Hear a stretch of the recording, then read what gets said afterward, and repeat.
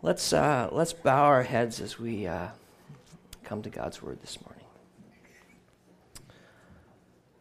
Father, I thank you for your Word, Lord. It is living, it's active, it's sharper than a double-edged sword, Lord. It pierces bone and marrow, Lord. It pierces through our minds, and it pierces through our heart, and pierces through our soul, and shines light on the darkest, deepest parts of our lives, Lord, and we recognize that, Lord. We recognize that you always have a purpose for your word, that it never comes back without doing what you have set forth for it, Lord. And my prayer this morning is, Lord, that you would have your way with what you want us to hear from your word this morning, Lord. Father, if there's words that I prepared that are not of you, Lord, I pray that you would cause them to fall off the page, Lord. Father, I pray that you'd replace them with what you want for our church this morning, Lord. I pray that you'd help us to have humble, teachable hearts this morning, Lord, submitted to you, Lord. So we thank you for your word. We love your word, Lord, as the written word points us to the living word, Jesus Christ. And I just thank you. In Jesus' name, amen. So hey, as I said, Matt and Lisa, they snuck off for the first bit of spring break to have a couple family days. So they'll be back sometime during the week and back here for next Sunday. Actually, Julie and I, we get to sneak away for next Sunday. We're taking off for the last half of spring break. So it's supposed to be a holiday, except we're working on our camper next weekend to get ready for summer holidays. So a work for a holiday, right? So hey, when I've been teaching, we've been working through the book of James, kind of randomly and slowly over the last 6 months or something like that. And we come to chapter 4 today. So far, we've been through 1, 2, and 3, and James has we can't hide in James. I don't know about you guys, but I can't hide in James. He pins me to the wall. The last time we were in chapter 3, and he talked about our tongues a lot, about the speech, how we speak, how we interact with one another, how sometimes we praise God with our tongue, and in the next breath we tear down those who are made in his likeness. And he really nails us on that. The last bit of chapter 3, I'll just read it before we get into chapter 4. And he talks about the difference between godly wisdom and wisdom of the world. Starting in verse 13 of chapter 3, who is wise and understanding among you? By his good conduct let him show works in the meekness of wisdom. But if you have bitter jealousy, selfish ambition in your hearts, do not boast and be false to the truth. This is not the wisdom that comes down from above, but is earthly, unspiritual, demonic. For where jealousy and selfish ambition exist, there will be disorder and every vile practice. But the wisdom from above is first pure, then peaceable, gentle, open to reason, full of mercy and good fruits, impartial and sincere. And a harvest of righteousness is sown in peace by those who make peace. So he launches into chapter 4 from that great statement, and a harvest of righteousness is sown in peace by those who make peace. So we have to sometimes remember that the chapter breaks were added later, right? This was a letter written. So he goes from, and the harvest of righteousness is shown in peace by those who make peace. And then he says, what causes quarrels and fights among you? Is it not this, that your passions are at war within you? You desire and you do not have, so you murder. You covet and cannot obtain, so you fight and quarrel. Quarrels and fighting. You know, if you were to read the King James, it talks about fights and wars. It's like, you know how a fight starts as something small and it grows. All wars, they start as a small squabble, don't they? They start as something small and it grows and intensifies and becomes nations pitched against nations, mankind against mankind. And he says, what causes these quarrels and fights among you? He says, is it not this, that your passions are at war within you? It's interesting, I looked up the Greek word that they use for passions here. It can be translated passions or pleasure or lust or false to the truth. And it's the Greek word hedon. Hedone. I probably pronounced it wrong. But what I thought was interesting is as soon as I heard that word, it reminded me of an English word, hedonism.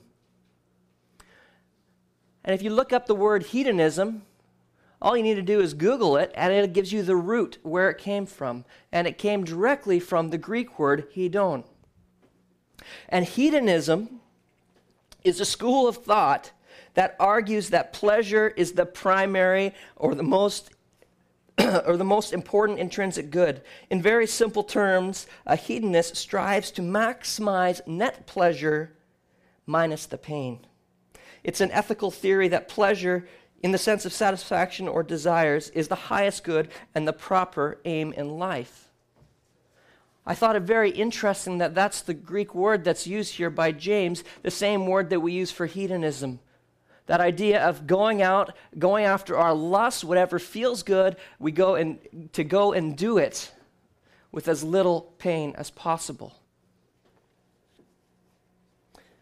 He says that's the root of our wars and tensions between ourselves. He's writing this book. When he says to you, you have to remember in chapter 1, he was writing to these churches, the 12 churches of the dispersion, it says in chapter 1, verse 1. He's writing that to us, to the church. What causes the wars among us? What causes the fights?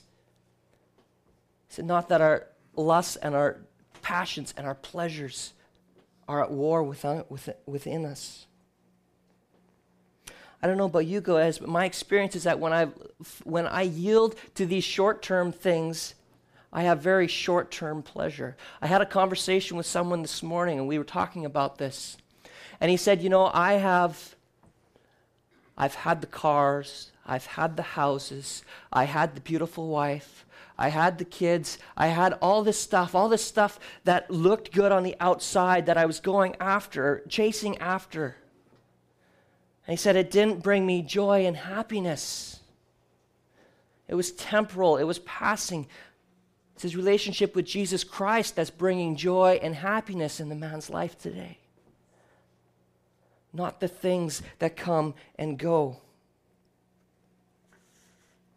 So often my passions and lusts really resonate with that last bit of chapter 3 about worldly wisdom, these things that they look wise in the things of the world.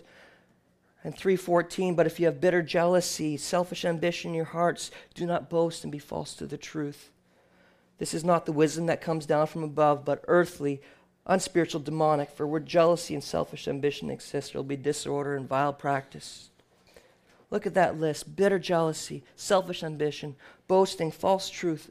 They're earthly, demonic, cause disorder and vile practice. The result is that we, as people, we tend to desire after things that we don't have. Reach out for what's more than what God has in his perfect plan for us. We lust and we covet. One commentator summed it up as this: in searching for happiness without God breeds calamity and disappointment. In fact, it's referred to as murder here. You'll remember in the Sermon on the Mount in Matthew chapter 5, Jesus says, you have heard it was said of these of old, you shall not murder, and whoever murders will be liable to judgment. But I, this is Jesus speaking, say to you that everyone who is angry with his brother will be liable to judgment. Whoever insults his brother will be liable to the council. Whoever says, you fool, will be liable to the hell of fire. The idea is that when we condemn our brother, when we hate our brother, bring evil thoughts and intentions, we've committed murder in our hearts. So we fight and we clamor for position and wealth and temporal things, and often miss out on what God has in store for us. He goes on and he says, you do not have because you do not ask. So often we wonder why things in our lives haven't been sorted out, why we don't have maybe our needs. Are they our needs or are they our wants? I have to ask myself. It's a simple and profound statement, is it not? You do not have because you do not ask.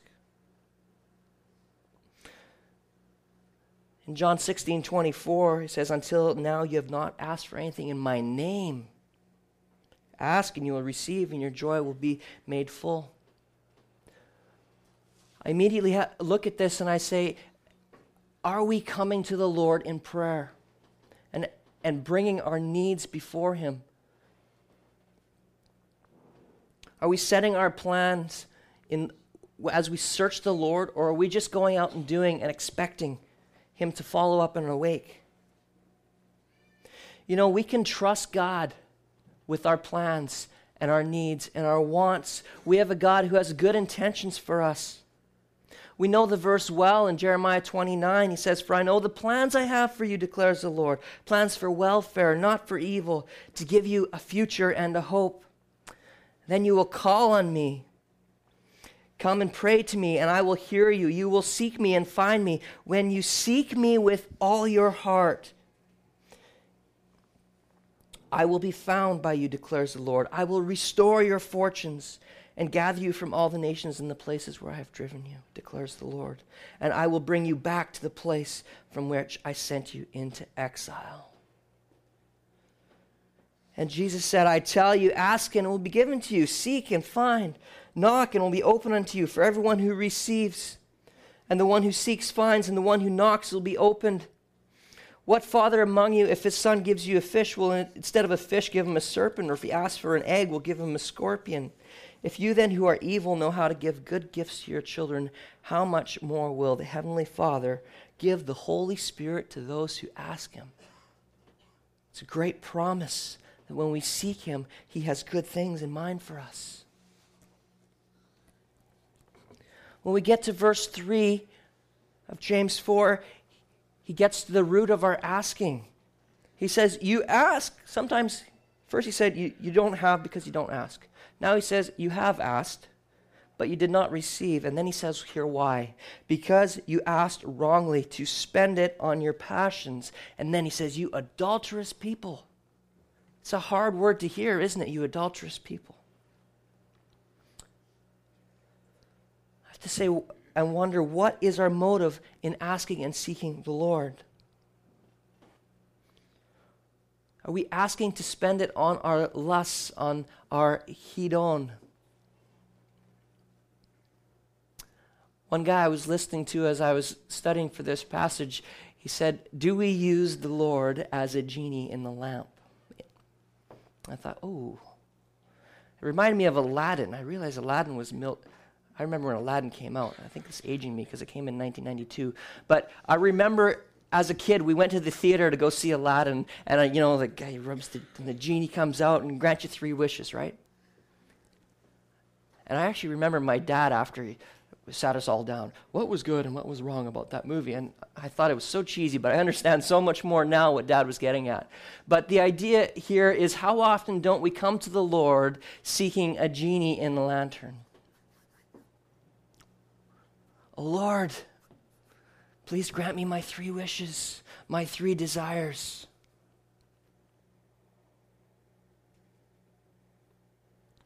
And we ask wrongly then, don't we? We're looking to spend it on what is temporal.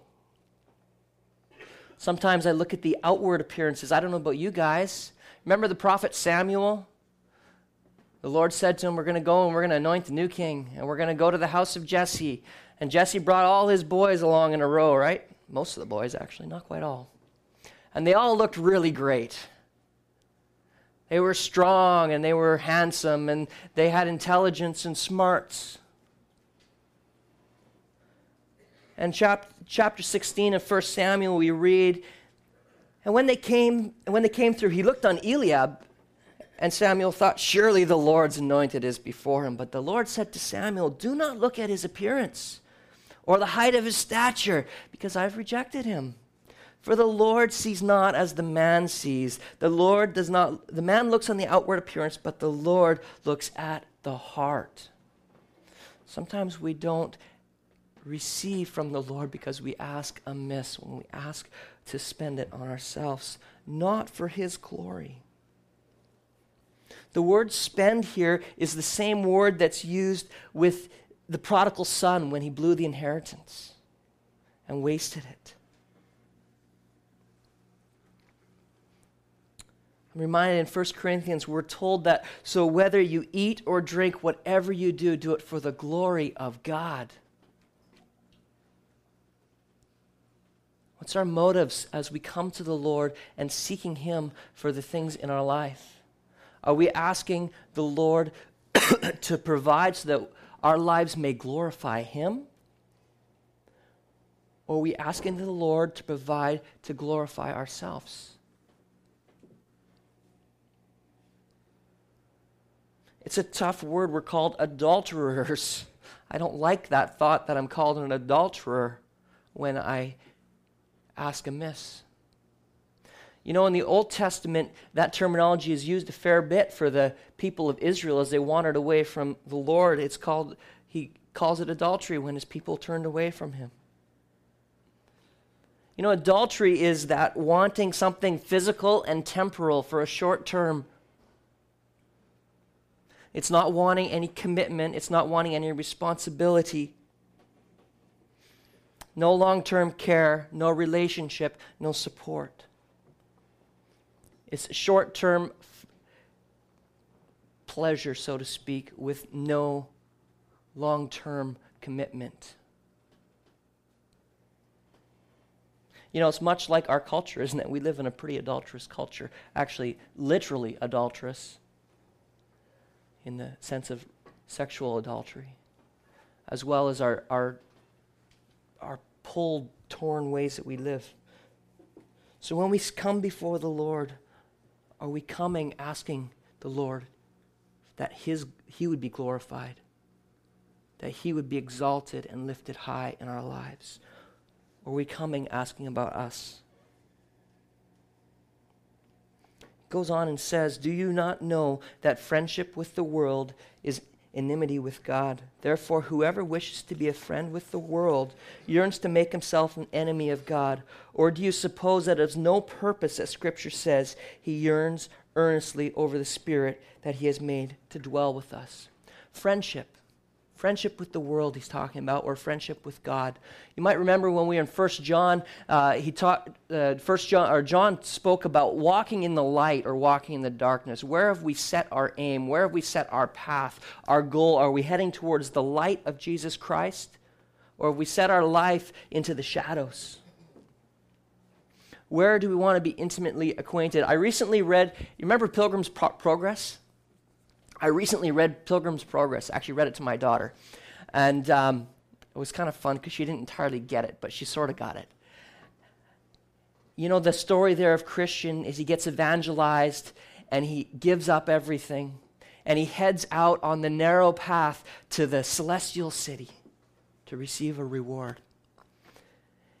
And it's a beautiful allegory because it describes all these things that we struggle with in our lives. He fell into the mire and the muck, and then he was tempted, and this and that and the other, and then there was the wide and easy road. And then he kept on being, when he fell off track, the evangelist came back and pointed him back on the narrow road. And eventually he got to one city and he got a coat of armor and he got a good buddy in the Lord, and they made it to the celestial city and they were given robes and crowns. They set their aim on the prize, the goal, as Paul tells us to do. Living in Jesus Christ, putting our aim in the light, not in the darkness. Yeah, you know what? In Pilgrim's Progress, Christian, he stumbled in the shadows a couple times, but was continually ushered back into the light and pointed to the light of Jesus Christ and set his course. That's what we're to do. Friendship has this idea of a sense of intimacy. And it's talking here that we cannot be intimate with the world. Yes, we're kind of stuck in the world, aren't we? The physical sense of the world. This stuff. But the systems of the world. The values of the world. We live in a world that takes what's right and calls it wrong, and what's wrong and calls it right.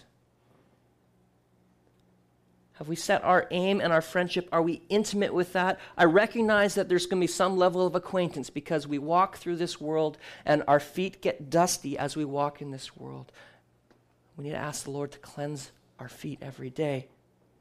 But we're not to desire and lust after the ways of the world, the systems. It's not our political system that our hope is found in. It's not our judicial system. It's not our might. It's not our wealth. Our hope is in Jesus Christ alone. Therefore, our friendship should be with God. Our desire for intimacy and to know well, we should be setting our aim, as Christian did in Pilgrim's Progress, to the end goal and keep our eyes on Jesus Christ. Think of the difference between the system of the world and the kingdom of God. The world is a system of bondage. God's kingdom is a kingdom of freedom. The world stands condemned. God extends grace. The world is dying, but God gives life. This world is temporal. It's all going to pass away. God's kingdom is eternal. The world is evil. God is good. The world intends to destroy. God has plans for good for us, a hope and a future. John 10:10 says, the thief, the devil, comes to kill, steal, and destroy. And Jesus says, but I have come that you may have life and have it to the full. We can't have a desire to have friendship with both. It's like if you have a little rowboat beside the dock, and you're going to get in the rowboat, and it's untied. And you got 1 foot on the dock and 1 foot on the gunnel of the boat. It wants to do this. And you might even be able to hold it there for a little while if your legs are strong.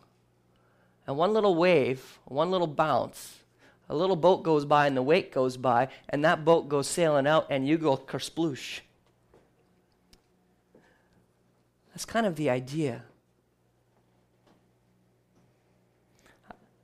Therefore, whoever wishes to be a friend of the world makes himself an enemy of God. Let's set our aim on God and be friends with him. And I'd like to be an enemy of the world and a friend of God. Amen? We can't serve two masters. Jesus reminded us of that, did he not? Said wishing for one will essentially cause us to shun the other. There's no double agents in the kingdom of God. Can't be on both sides. I like what Spurgeon said. Man, if you have time, I read 2 incredible sermons from Charles Spurgeon on this passage that actually I wished I could have just taken up here and read them for you guys. They were that good. So if you have some time, look up Charles Spurgeon on James chapter 4, and there's some beautiful, beautiful messages that I cannot even begin to put my words to. But he said, we cannot enjoy our Heavenly Father's smile till you are cleansed of your opposition to him. I thought, wow, I want to enjoy the smile of God my Father.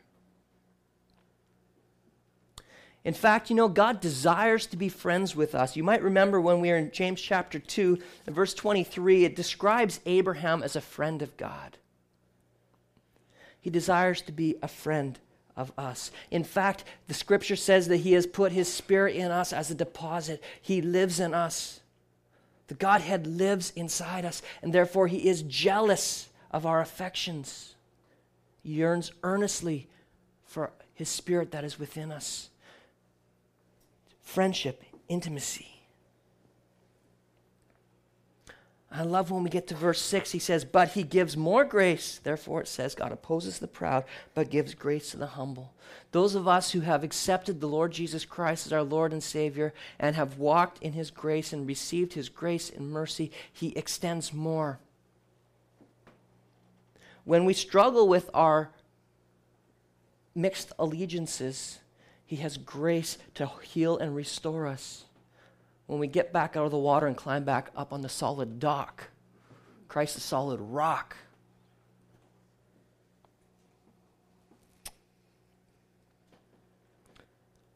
He gives more grace. Get to verse 7. He says, submit yourselves, therefore, to God. Sounds really easy to say, doesn't it? Submit yourselves to God. You know, when we actually submit ourselves to the Lord, when we yield our will to God's will, it allows us to walk in the promises that He has given us. It gives us freedom to access our Savior. What it actually really does is we reestablish order. All too often in our lives, we try to put ourselves back in the driver's seat. We try to become, as a created being, we try to become above the Creator. When we submit ourselves to God, we put that back into order. And we remember and we recognize and we acknowledge that God is God. He has created us. And we are His created beings. And through His mercy and grace, He has poured out His love on us.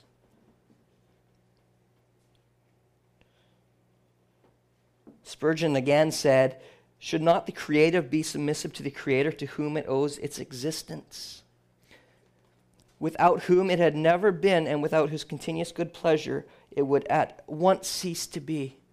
We are sustained by God, held together in the palm of His hand. He has knit us together.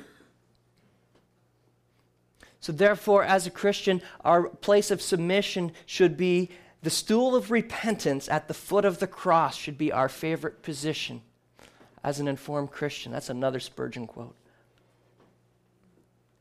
The stool of repentance at the foot of the cross. The only place where forgiveness and grace is given as the blood of Jesus Christ cleanses us from our unrighteousness. For the believer. If you don't know Jesus this morning, you say, what are you talking about?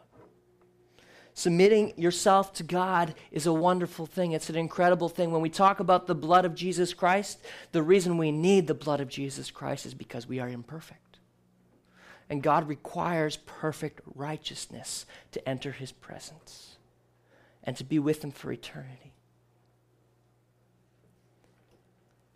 And submitting to Jesus Christ, putting your faith in Jesus Christ as your only hope in life and death and the life to come is found in Jesus Christ. In John chapter 5, it says, to those who've put their faith in Him, truly, truly, I say to you, whoever hears my word and believes in Him who sent me has eternal life and does not come into judgment. He has passed from death to life. Incredible promise. If you don't know Jesus Christ, I pray that you would seek Him out. Seek Him while He may be found, while you're in the land of the living. The psalmist talks about tasting and seeing the goodness of the Lord while in the land of the living. Our only hope is when we know the goodness of the Lord while in the land of the living. Once we're at the judgment seat, it's too late. We must put our faith in Him before we pass on. Submit yourselves to God, therefore. Resist the devil, and he will flee from you, James continues saying. Verse 8, draw near to God, and He will draw near to you.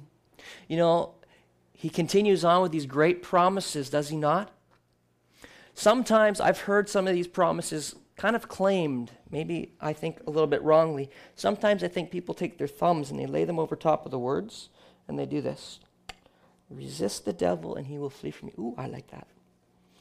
Okay, draw near to God, and He will draw near to you. Hey, that's pretty good too. But sometimes I think we miss the preceding and the following statements. And it's very important because these are great promises. It's an incredible promise. The first promise, resist the devil and he will flee from you. The devil will not have victory in your life. He will not have dominion over us. You know, even though he's going to tempt us, he's not going to have victory. 1 Corinthians 10:13 says, no temptation has seized you except what is common to man, and God is faithful. He will not let you be tempted beyond what you can bear, but when you are tempted, he will provide a way out so you can stand up under it. Jesus, our Savior, was tempted, and when he had been in submission to the Lord, and he responded with Scripture, you shall not test the Lord your God. It is written, and the devil left him. It's a great promise. Resist the devil, and he will flee from you, because greater is he that is in us, the Spirit of God, than he who is in the world, the devil. And he says, draw near to God, and he will draw near to you. What a great promise. He will never leave us nor forsake us. The idea of drawing is to come into line with. The NIV or the NLT says, come near to God, and he will come near to you. I hung out on farms as a kid, and on the back of the tractor, it's called the drawbar. That's where you hook the trailer on, and it pulls it in a direction, in a course, allows its purpose to happen. That's what happens when we draw near unto God. He never leaves us nor forsakes us. Sometimes we move away a little bit, though. So I was reading in my studies this week, one guy, he had a note of a story of a couple, and they're driving along in their pickup truck with a bench seat. And he's sitting driving on this side, and she's sitting driving on this side, and she says, oh, look at those sweet young couples sitting side by side. What happened to us? He always drives. And he turned to his wife and said, I never moved. It's actually a picture of, in a way, of us and Jesus. We are Christ's bride. The church is his bride, and he is the bridegroom. He never moves away. But sometimes we allow our divided passions to draw us away. And we're called here to submit ourselves to the Lord once again, and he's going to lay out a formula, so to speak, of what submission looks like. He says, cleanse your hands, you sinners. Purify your hearts, you double-minded. Be wretched, mourn and weep. Let your laughter be turned to mourning and your joy to gloom. Humble yourselves before the Lord, and he will exalt you. When he speaks of cleansing your hands, it's talking about our actions in life. The sin that we do as we move around life, in our workplace, in our family, all that stuff. The psalmist, when he was humble before the Lord, he said, oh, Lord my God, if I have done this, if there is any wrong in my hands. He was asking the Lord to cleanse his hands. Purify him from all righteousness. There's a great promise in 1 John chapter 1:9 that many of us know well, that if we confess our sins, he's faithful and just to forgive us our sins and purify us from all unrighteousness. Sometimes our hands have a tendency to move towards idolatry. It's really easy in our culture especially. Well, it was in any culture. We tend not to worship little things that we put on the shelf in our culture. They tended to do that back in, the Philistines and all that stuff. Other cultures in our current world, they have little Buddhas and little funny fat things that they worship, that are made with their hands. In our culture, we tend very easily to worship our job or our bank account or our house. Maybe we worship our family sometimes more than the God who provided our family.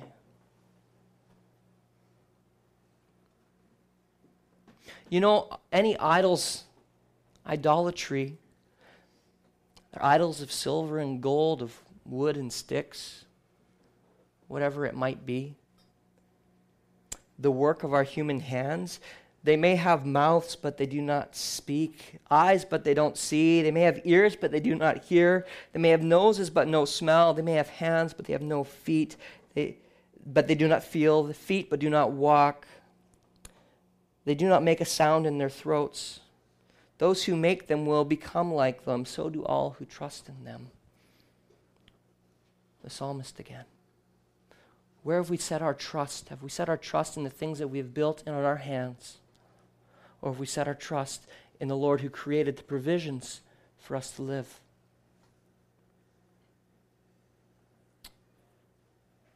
The Lord does something really cool. He wants to cleanse our hands. Our job is to confess our sins and bring them before Him.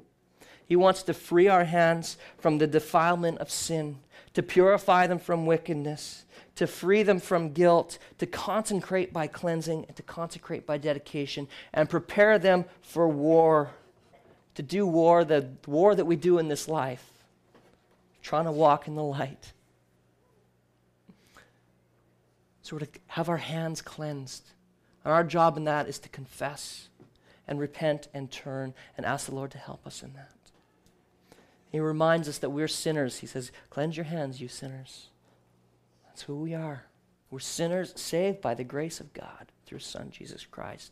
He says, purify your hearts. You know, our hearts often is the root, is it not, of the action of our hands. Jesus said in the Sermon on the Mount, blessed is the pure in heart, for they shall see God. The only purification of our hearts comes with the work that Jesus Christ does. Has become one of my favorite little chunks of Scripture was in 1 John chapter 3. Behold, what manner of love the Father has given us, that we should be called children of God, and so we are. I love that. The reason why the world does not know us is that it did not know Him. Beloved, we are God's children, and what we will be like has not yet appeared. But we know that when He appears, we shall be like Him, because we shall see as He is. And everyone who thus hopes in Him purifies himself as He is pure.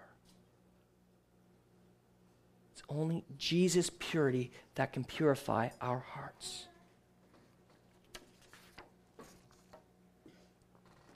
Our hearts, our double-mindedness, our friendship with the world versus friendship with the God. We're not to be double-minded. We're not to have our foot on the dock and a foot on the little rowboat. We don't want to be in the rowboat that gets tossed about. We want to be on the solid pier, the rock of Jesus Christ. I don't know about you, but when I look at that, I have to ask myself, what sin issues is the Lord speaking to my heart and to your heart about? I don't know what it is.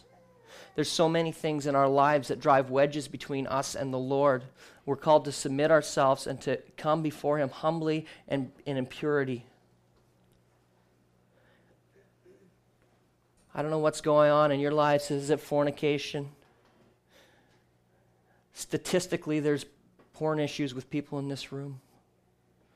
Maybe it's position, maybe it's wealth, maybe it's prayerlessness, maybe it's something a little more subtle. Maybe it's our finances, it's our wealth. The challenge for you and me is to bring it to the cross of Jesus Christ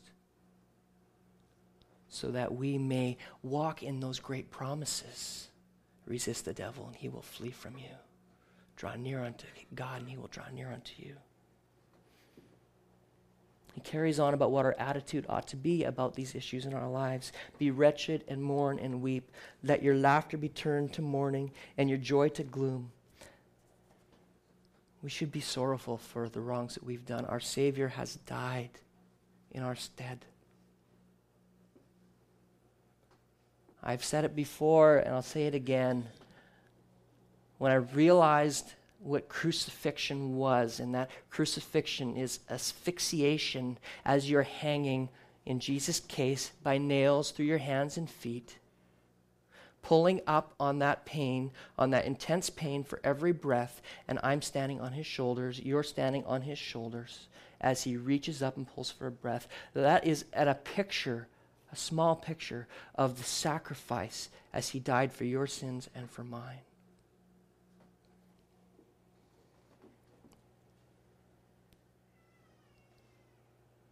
So we should come humbly. It says, humble yourselves before the Lord, and He will exalt you. We should come humbly before our God, should we not? as we said before, that he is God and we are not. To exalt, we often desire to be exalted as mankind, do we not? We want to be exalted, means to extol or be praised, acclaimed, esteemed, to be put on a pedestal. The psalmist actually says in chapter 66 that self-exaltation is rebellion. But we are to exalt God, not ourselves. And you know what? It says in Scripture that he will exalt us when we come in humility before him. I think of in Revelation chapter 19 is a great picture of how we will one day praise our God and what heaven will be like and how God is to be exalted.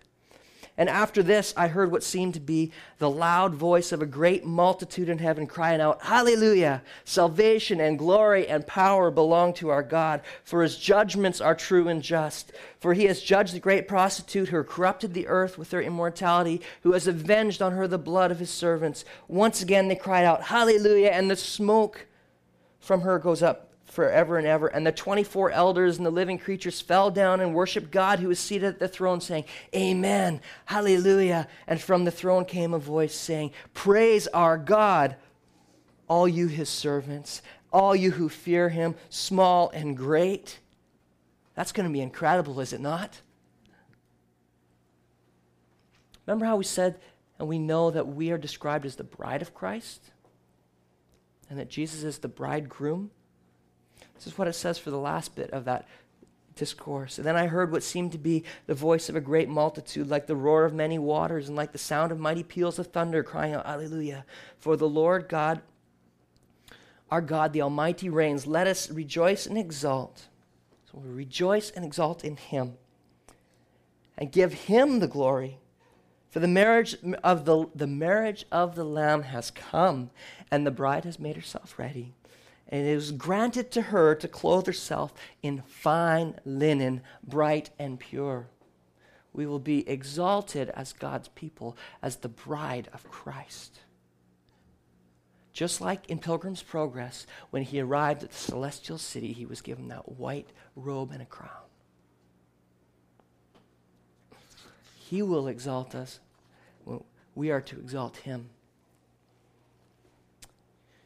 James carries on and he says, starting in verse 11, he carries on in a similar theme to earlier parts in the book about how it actually matters how we talk and how we deal with and relate with God's people. It says, starting in verse 11, "Do not speak evil against one another, brothers. The one who speaks evil against a brother or judges his brother speaks evil against the law and judges the law. But if you judge the law, you are not a doer, but a judge. There is only one lawgiver and judge who is able to save and to destroy. But who are you to judge your neighbor? Do not speak evil against one another, brothers." The idea of speaking evil is to slander, to speak against, to incriminate, to speak badly, to tell lies. Sounds a lot like gossip. It also sounds like things that we can very easily find ourselves caught in. In 1 John chapter 4, it's very incriminating about how we speak evil sometimes about our brothers, because he says, "If anyone loves God and hates his brother, he's a liar. For he who does not love his brother whom he has seen cannot love God whom he has not seen." Very tough statement to hear. But we're not to speak and pass judgment, like eternal type condemnation against our brothers. We're not to incriminate our brothers and sisters in the Lord. Our job, I believe, is to be grace extenders. As Jesus has extended grace unto us, we are to extend grace unto others. Remember in Matthew when Peter came and he said, "How many times should I forgive my brother?" And Jesus said to forgive him 70 times 7. Essentially, so many that you're going to forget by the time that you got to forgive him again, to continue in forgiveness. It's not that there's never a time where something has to be addressed in someone's life. We know that Paul to the Corinthian church, he he laid it out in the line. There was some brutal immorality going on, and he actually expelled some people from the church. But the idea was for restoration and repentance. It was not to pass judgment eternally and condemn that person. That is not for us. There is one lawgiver and judge. And you know what's so great about our lawgiver and judge, Jesus Christ, is he's not an earthly judge. Think of our judicial system, how messed up it is. You get a bunch of sinful, mixed up people, and they make laws. And they attempt to put a committee together to determine the intent and put a law, and make a law. Okay? So now we have this law, and we think we know the intent of it. Now we have a judge who's supposed to uphold that law when an offense is brought before him. He's a sinful, messed up guy too, and he's trying to interpret a law that a committee of sinful, messed up people have put together and interpret the heart of that law and the letter of that law. And then we got the guy who's actually done the deed, and he's got his lawyers trying to get him off the hook because trying to figure out the holes in the intent in the law. We have a pretty messed up system, don't we? Not only that, you don't like what the first judge says, so then you go up a level. You go to the next guy and the next guy, and pretty soon you're up in the Supreme Court. The difference is that when Jesus Christ, he's our lawgiver and he's our judge, and he's all-knowing. He has ordained the laws. And since he's the judge, he perfectly understands the nuances and the intent of the law. Not only that, he has revealed to us how he rules. When we come before him, it's not, I plead not guilty, that gets us off, and a smart lawyer. It's when we come before him and say, yes, I recognize I am a sinner. I've put my faith in your Son, Jesus Christ, and rely on his grace and mercy. And the verdict is saved rather than destroyed. We have a perfect judge, a perfect lawgiver who perfectly upholds his law and perfectly knows all the circumstances of everyone who comes before him. He extends mercy and grace to those who have put his faith in Jesus Christ. Our God is a God of salvation, and to God the Lord belongs deliverance from death. I love our lawgiver and judge who has extended grace and mercy to you and I. I'll try to finish up quickly here. He changes gears a little bit here. Actually, that sounded more like loading a shotgun. But anyhow, I'm sorry. I'm a man. I digress. I like driving a 5-speed. Come now, verse 13, you who say, today or tomorrow we will go into such and such a town and spend a year there and trade and make profit. Yet you do not know what tomorrow will bring. What is your life? For you are a mist that appears for a little time and then vanishes. Instead, you ought to say, if the Lord wills, we will live and do this or that. As it is, you boast in your arrogance. All such boasting is evil. So whoever knows the right thing to do and fails to do it, for him it is sin. You know, when Julie and I got married, we sent out our wedding invitations, and we had this family barbecue. And we did a really simple wedding invitations. Basically, this guy, this girl, this day, this place. And I, with a little RSVP and whatever. So I distinctly remember, because it irked me at the time, but doesn't so much anymore, when I gave my grandparents a wedding invite, they gave the RSVP back with DV, which I think is Latin or Greek initials for Lord willing. And it irked me at the time because it just irked me. Because I was a lot younger and a lot more immature, and they were right, actually. Lord willing, we will attend your wedding. Lord willing, your wedding is going to happen on September 21st. But really, that's the attitude that James tells us to have here. It's not that we're not to make plans. That's not it at all. That's not what he's saying. We're to commit our plans to the Lord. The psalmist says it really well. Trust in the Lord and do good. Dwell in the land and befriend faithfulness. Delight yourself in the Lord, and he will give you the desires of your heart. Commit your way to the Lord. Trust in him, and he will act. He will bring forth your righteousness as a light, and your justice on the noonday. Be still before the Lord, and wait patiently for him. Fret not yourself over the one who prospers in his way. We're to commit our ways to the Lord. We're to seek him out. It's not that we're not to make plans. It's not that we're not to go about our commerce. It's not that we're not to plan for our retirement. It's not that we're not to pay our bills. It's not that it's a bad thing to say, I want to move to this city. But have we actually sought the Lord in regards to that? And are we going with, he talks about arrogance. Are we going out in a manner of, I am doing this come hell or high water, Lord? Or are we going and making our plans? Lord, if you open these doors, I will go through them. This is the plan I believe you have laid out before me. I'm going to step forward in it. Proverbs says the plans of the heart belong to man, but the answers of the tongue is from the Lord. In all the ways of a man are pure in his own eyes, but the Lord weighs the spirit our intent. Commit your work to the Lord, and your plans will be established. The heart of a man plans his way, but the Lord establishes his steps. The Lord establishes our steps. So let's make plans. Let's ask the Lord for help in those plans. And may our plans, heart intent, be to glorify God, not just ourselves. Let's live expectantly as we make our plans that Jesus may return any day, or that the end of our days may come sooner than later, maybe before Jesus comes. But let's plan expectantly.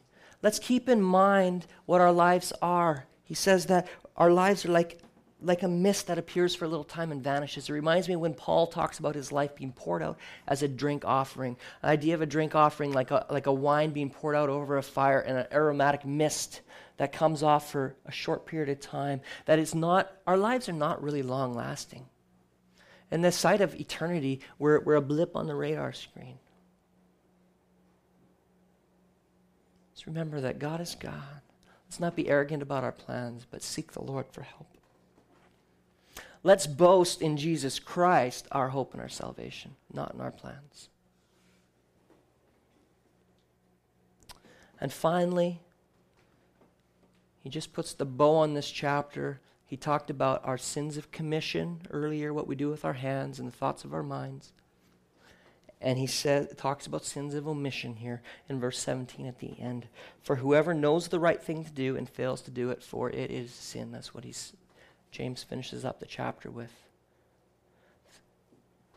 If we know what the Lord has called us to do, as revealed in his word, if we have sought him out,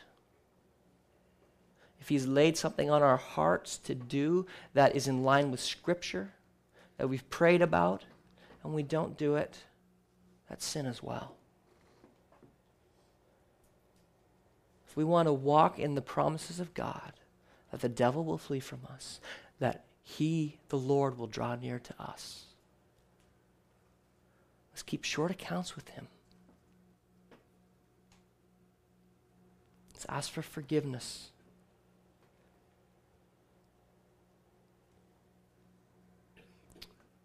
Submit ourselves. Be friends with God. Amen. Amen.